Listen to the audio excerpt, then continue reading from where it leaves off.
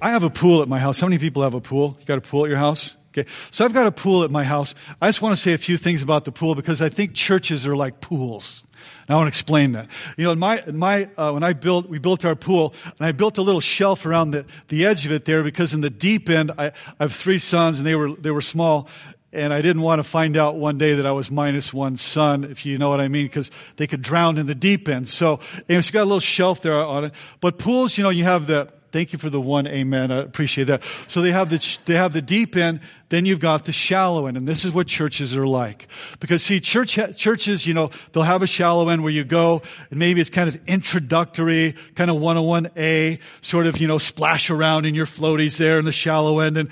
But you really never quite get to the deep end, you know, where maybe you're challenged to do something or to go deeper. Then other churches, you know, they have a deep end, you know, some of them they're so into having a deep end that you don't even understand what they're talking about on Sunday mornings because they're trying to be so deep. You know what I mean?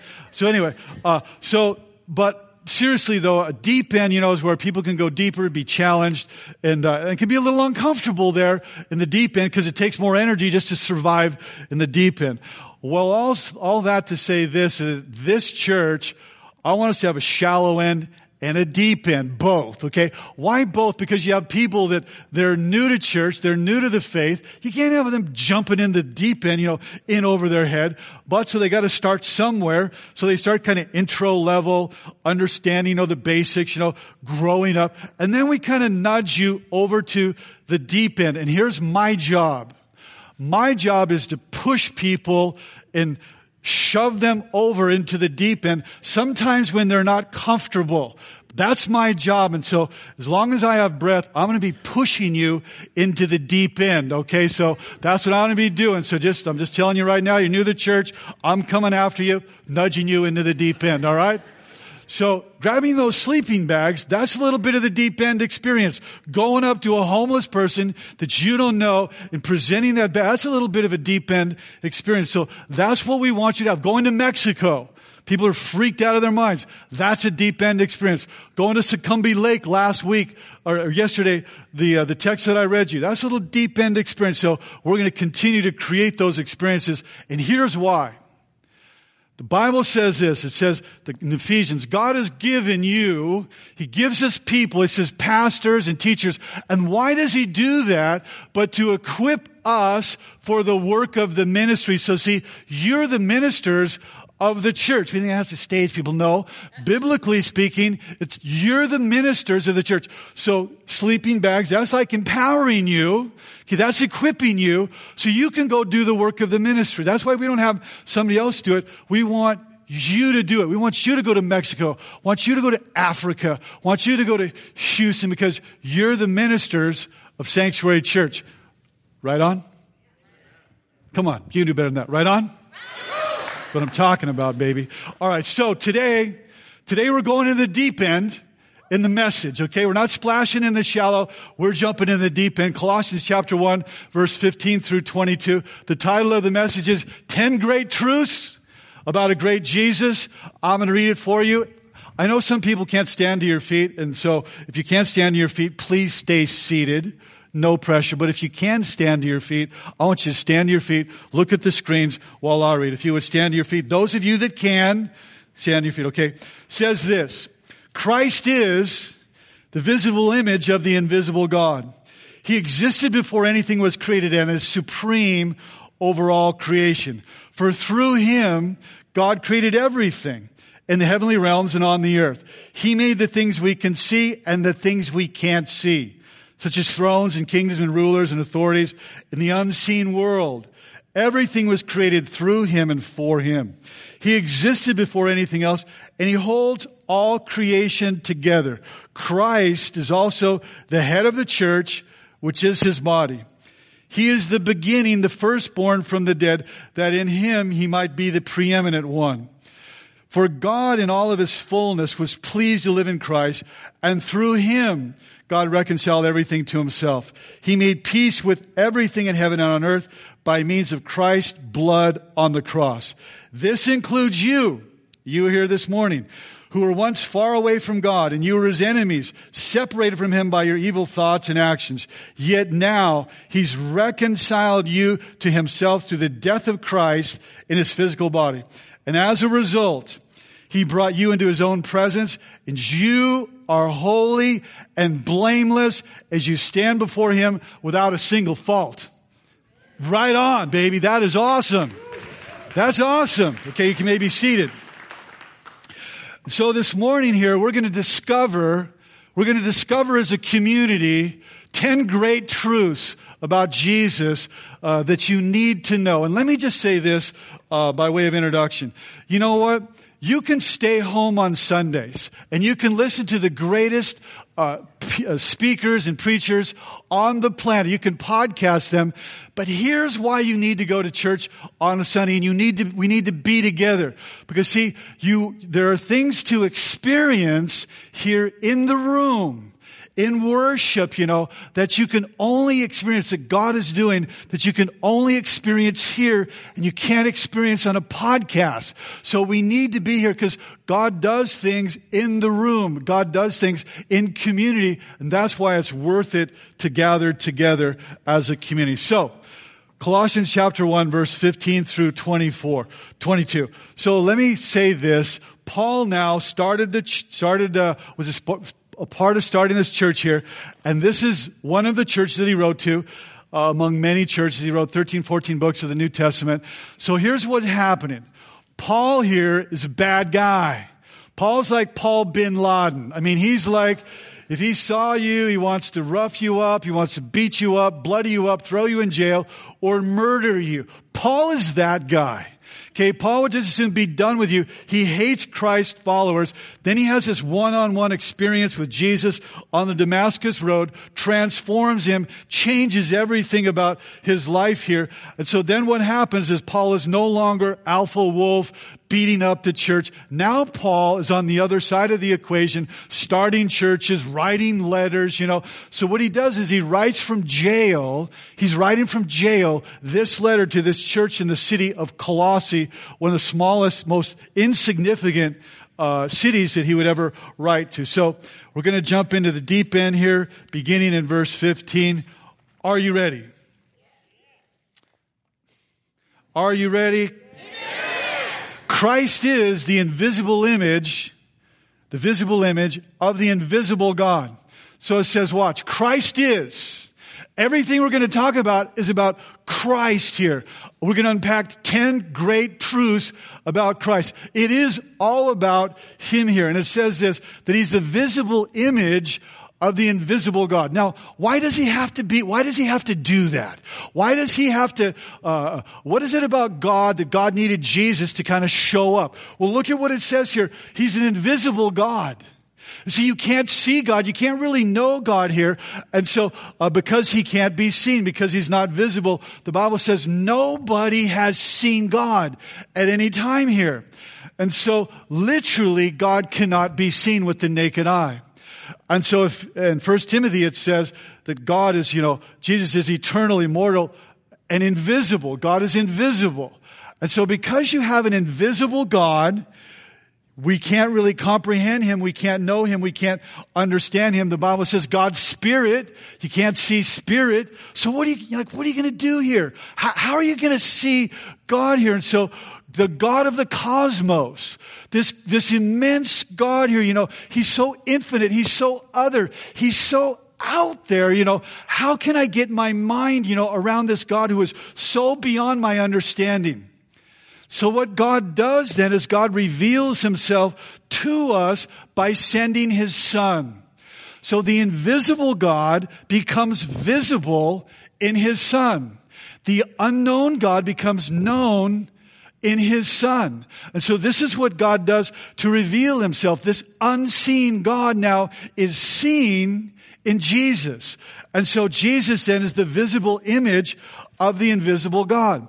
So Jesus is God with skin on Him. Now we know what God is like. And it says that He is the exact outward expression of the invisible God. In other words, Jesus then is a perfect portrait, a mirror image then, he personifies the Father in every way. He is the exact likeness of God there. So if you want to know who God is, you're new to church, trying to sort it out, what is God like? All you do is you look to Jesus. If you want to know who God is, what God is like, you don't have to speculate. You don't have to wonder. You just go straight to the source, look at Jesus. So Jesus shows me everything that I need to know about God. The author of Hebrews put it this way. He said he's the exact representation of God. That's who Jesus is, the exact representation of God. So it's like this. God takes a selfie and it's Jesus. That was pretty good. That took me a long time. I said before, it takes me hours to come up with stuff like that. I hope you appreciate it. So anyway, but really, it's like, Jesus is the Snapchat of God. If God had a Facebook, it's Jesus, And so that's who you see there because you can't see God here. Now, so a few weeks ago, I had an opportunity, through Pastor Sean to meet Billy Graham's grandson, Roy. I heard about him and I thought, he asked me, he said, real casual, hey, you want to meet Billy Graham's grandson? I'm like, duh, come on, dude. Like, what do you think? I mean, only if I'm breathing. So I said, yeah, I'd love to meet, yeah, of course I'd love to meet Roy Graham. So I went down to Riverside. As we were pulling up, I saw him and I knew it was him. I'd never seen him before. I said, that's got to be Roy Graham right there. So I sat down at a table with him about 45 minutes or an hour at Starbucks and, just a few feet away from him. And I thought, I'm just going to start asking him every question I can think of to ask him. And so unabashed, I don't care what he thinks. I may never see him again. So I just started firing questions at him. And as he was talking, Roy Graham, I thought, oh, now I know what Billy Graham is like. And as he was talking, I'm thinking to myself, man, he talks just like his grandfather. He kept making reference to Billy Graham and he would say things and do things in his mannerisms and gestures and kind of his vision for life and everything. I thought, I'm like beholding Billy Graham and the grandson. That's what I'm thinking to myself as I'm talking to him. That's what Jesus is like. You're beholding God when you see Jesus, okay? So he is the exact image, the visible representation of God. So, that's good. That's really good. So number one in your notes, Jesus makes the invisible God visible. If you want extra credit, you want a gold star in heaven, fill in your notes. Jesus makes the invisible God visible there. The takeaway is this. Because Jesus makes the invisible God visible, you can know God. How awesome is that you can know your Maker, by knowing Jesus. Jesus said this in John 14:9. He who's seen me has seen the Father. And so all that the Father is revealed in the Son. Continuing verse 15. On the screens there, it says this. He existed before anything was created and is supreme over all creation. So Jesus has no beginning. He has no end. So before all material, before time, He was.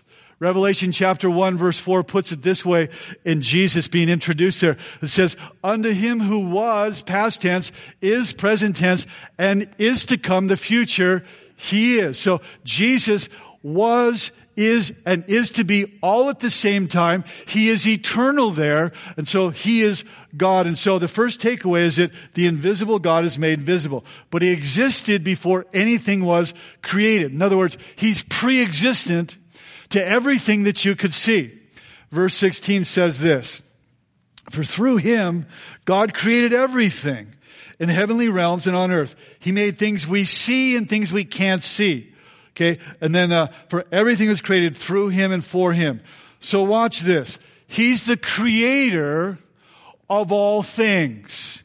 You are not here this morning. You did not come from some primordial goop and then violate all the scientific laws of thermodynamics and entropy. And I'm going to talk about that later, where there's very little science behind it. It's just all theory. You didn't come from evolution. You came from a God of intelligent design who created you on purpose with a purpose. I'm telling you.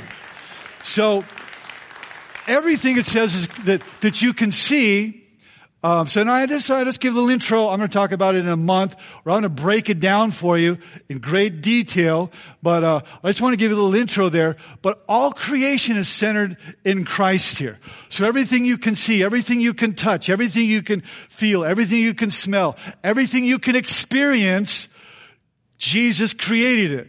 The Bible says in Genesis 1:1, in the beginning, okay, before anything existed, in the beginning, God created. In the original language in Hebrew, it's Elohim, the plural form of God, created, bara, created out of nothingness. So everything you see, God created out of nothingness. Unlike when we create from pre-existing things. So Jesus created everything. He is the divine designer there. So He's the source of the cosmos, okay? Everything, that you can, it says you can see and what you can't see.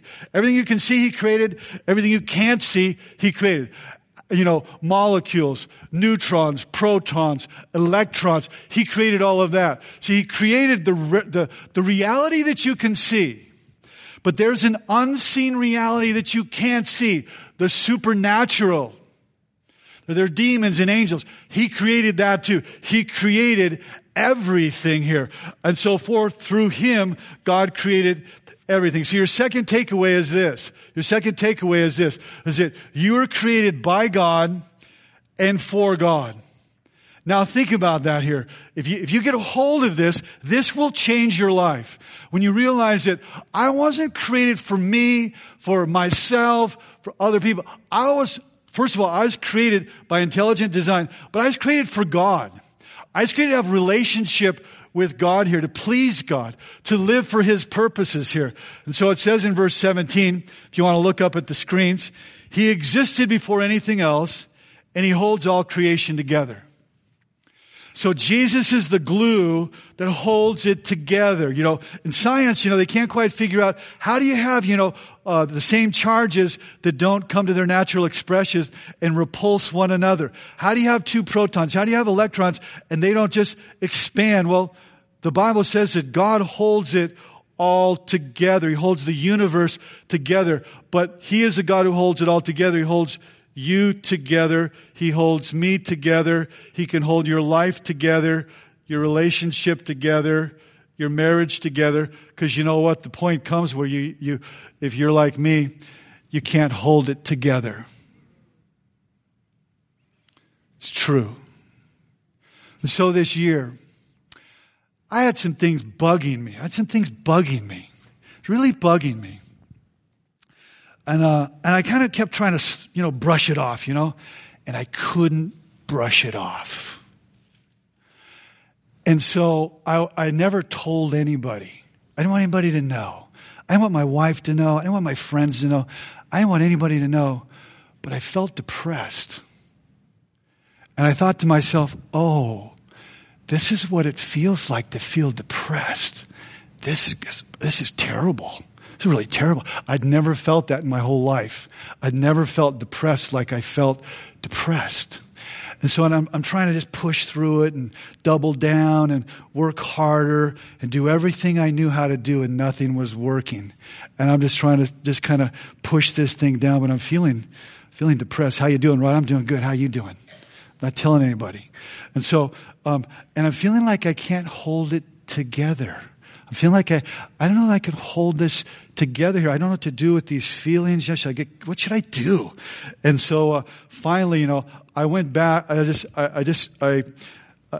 a way I'd never done before, I released that. I submitted my life. I did everything I could. I just felt, broken and I gave it to God, and He kind of held me together. Kind of put me back together. And the Bible, or a song, there's an old song that says, He's got the whole world in His hand. Remember that old song? He's got the whole world in His hands. Remember that? He's got the little bitty baby in His hands. He's got the little bitty baby in His hands. He's got the little bitty baby in His hands. He's got the whole world in His hands. Put your hands together and thank you for being there. Yeah, right on. So, but you know what you realize is sometimes there's things in your hands and you can't handle them. and it's beyond you and it's too much for you. And you've got to put those things in God's hands. So that's what you do. But He holds the whole world together. You were created by God, for God. He holds it all together. God just didn't create the world and then blow it off and go, hang out in the heavenlies there, but He keeps it all together. So number 3 there in your notes, Jesus is eternal. He is eternal. He holds all creation together there. And so number 4, Jesus' power holds the cosmos together, holds us together, what I talked about there. And so His hands can hold together what my hands and your hands cannot hold together. And like me, the day is coming. The day will come when you feel like, you're not quite able to hold it together. And you will need to go to your Maker and realize that He is the one who holds the world, the cosmos together, creation together, and holds you together too. And so, number 5 here. He's a God that holds all things together. He is the sustainer. He's the one that sustains you. Okay? He's the one that created you. He is the ruling, reigning, sustaining, saving Jesus here. And so He can sustain you when you feel like you can't sustain yourself, when you cannot uphold yourself any longer there. So when your life is falling apart, when your marriage is falling apart, when your employment world, your business is falling apart, you go to Him who is the one that can sustain you. You go to your Maker. Verse 18. Christ is also the head of the church, which is His body, okay? He's the beginning, the firstborn from the dead. And so He's the head of the church. So when you look at me, and think, okay, this is what the church is. It's got His head. The head is Jesus. And then you have the body, the feet and the hands, the appendages, the limbs, the organs, all that. That's you.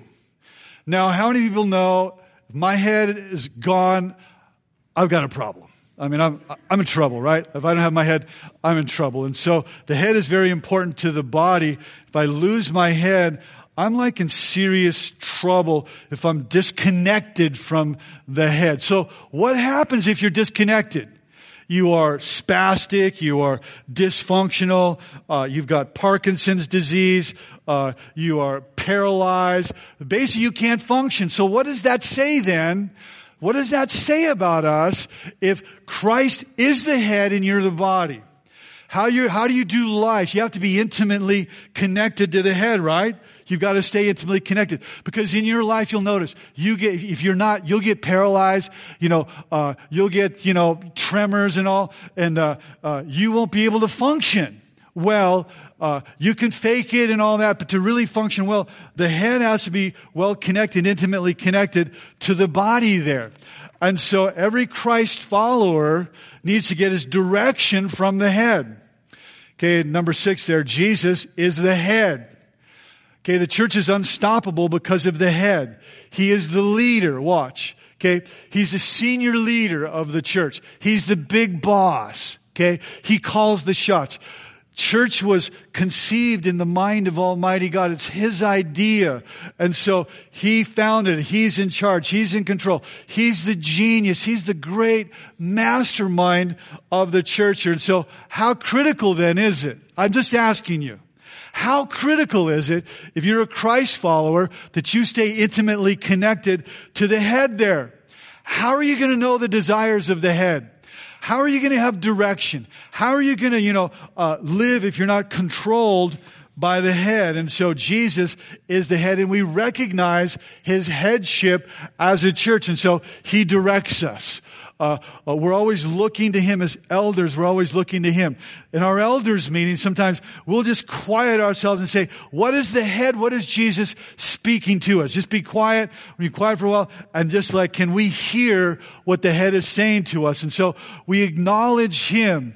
In all your ways, acknowledge the head, and He'll direct your path here. And so what you're doing is you're saying, Jesus, what do you want me to do?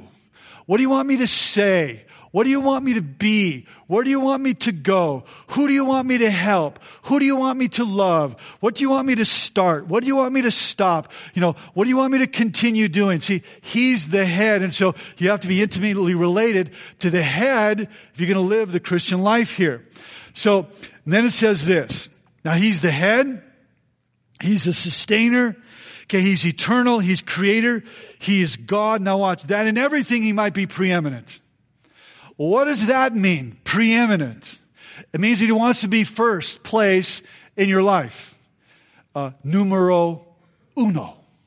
Can we all say that together on the count of 3? 1, 2, 3. Numero uno. So that's what He wants to be. He's the head of the church, the foundation of the church, the builder of the church, the preserver of the church, the sustainer and keeper and message and glory of the church. But watch. He wants to be preeminent. So what does that mean? He wants to be first place. Well, here's why this is important, and here's why we need to take this seriously if you're a Christ follower. The truth is, there's some area of your life where He is not preeminent. Don't look at me like that. I'm just telling you. You're looking at, there are areas of my life He's not preeminent. And so, where is it then? Where is it that He wants to be preeminent, number one, numero uno in our lives? Where would that want to be? Talk to me. Talk to me. Where does He want to be number one? Come on. Everywhere. But that's it. That's like cheating a little bit. So don't give me the church here. Just specifically, I want to drill down. Marriage, yes. Where else? Work, finances. Where else? Loud. In your heart. Yeah, right on. What? Anywhere else? Food? Right on, baby. Maybe for you, but not for me. He wants me to be the head when it comes to food, and I'm preeminent. That area, it's one area that's off limits. So that was good. You know what? This is the guy in the video, by the way, that was jumping up and going like this. Stand up right here. Put your hand. That's the guy right there. We can't recognize you when you're clean. So he wants to be preeminent in your thoughts, your thought life, in your relationships, in how you raise your children, in your dreams of what you're going to be, in your dating world. Got some people right there. Where you're going to go to college, wants to be preeminent. They're here. In your decisions, we talked about marriage here. In your family, in your career choice. Okay, in your next career choice, in your job, in your work. We heard about money, how we are expressions of generosity. He wants to be preeminent, number one, everywhere. And then it says this, and He's the firstborn from the dead. So Jesus is not dead.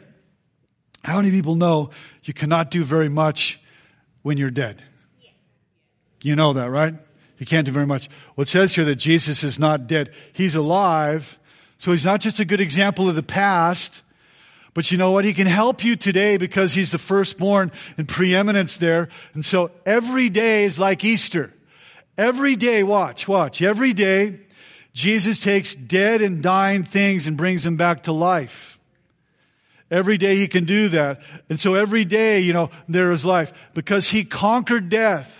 He is preeminent. He's the pioneer. He pioneered the path from death to life. Okay. He's the one that died never to die again when He rose from the dead. And so Jesus then is alive. Okay. So the take home is this. Because He's alive, it changes everything for everybody for all time.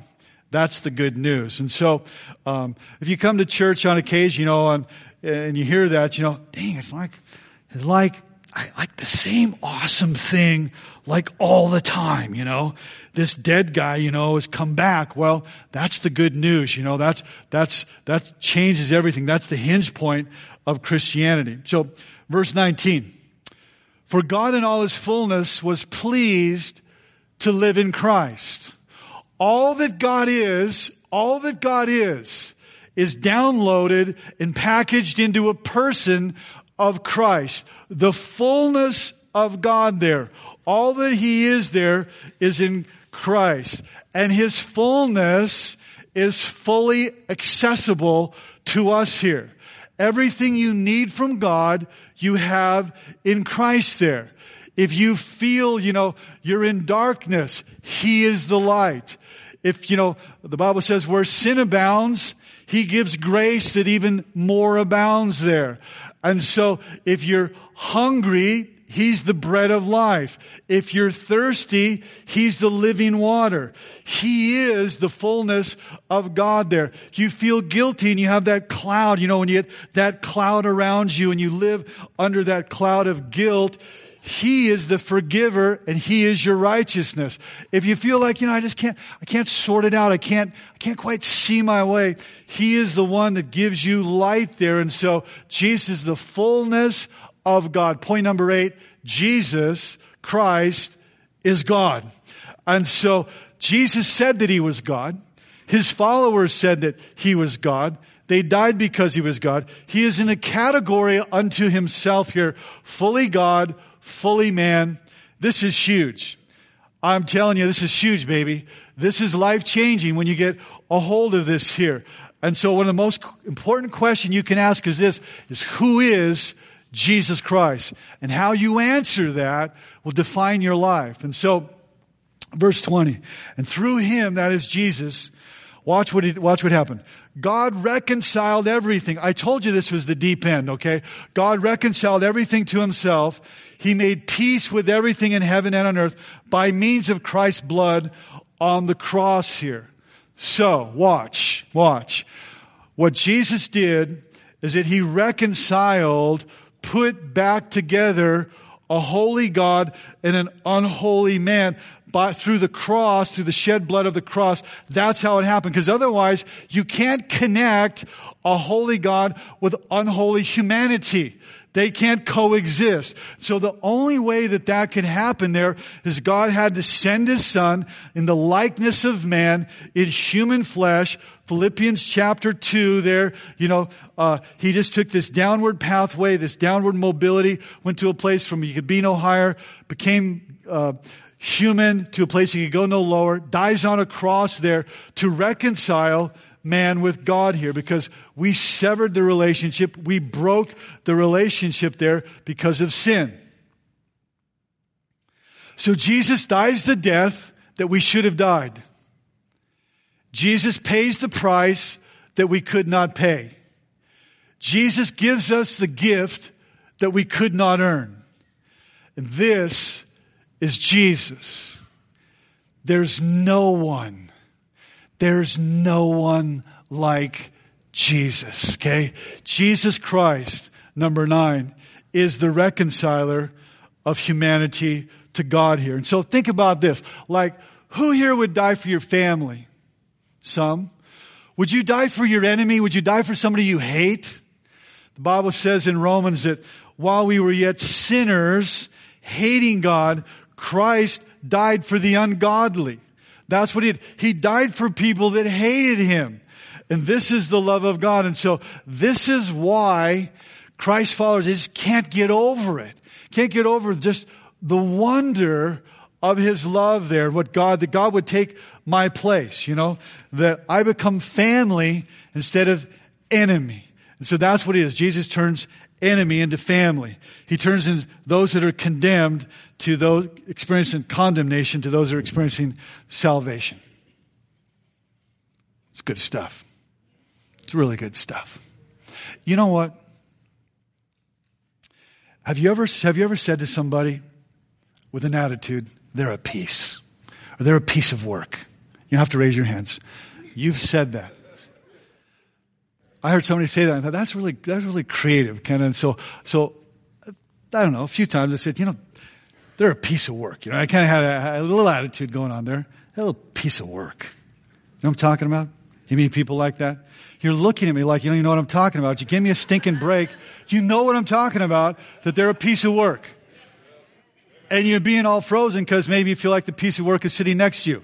And you just don't want to let into it. And so, but seriously, I am a colossal piece of work. I'm a colossal piece of work in God's eyes. And God looked at this colossal piece of work and He loved me and He reconciled me. He put me back together with God. Someone that if you knew my story, I absolutely don't deserve to be here with you this morning. I do not deserve to be here. And He put me back together with God. And He did that for you. You see, Jesus is the reconciler. Verse 21. And this includes you, that includes all of us here this morning, who were once far away from God. You were his enemies, separated from him by your evil thoughts and actions. So we were far from God, alienated from God. Verse 22. And yet he reconciled you to himself through the death of Christ. And he makes you holy and blameless. In other words, now we're in right standing with God. We were in wrong standing. Now this full transformation, you get a new start. Isn't that beautiful? You get a new start here. You get a new mind. You get a new life here. And you begin this pathway of your life being transformed by the grace of God. What a beautiful thing that is. And so that's what God does in you. He causes you to think differently, to act differently, to react differently. He gives you a change of heart. Your conduct changes. Your vocation may change. Your relationship to money change. Everything changes. If any man be in Christ, he becomes new. The old things are passed away.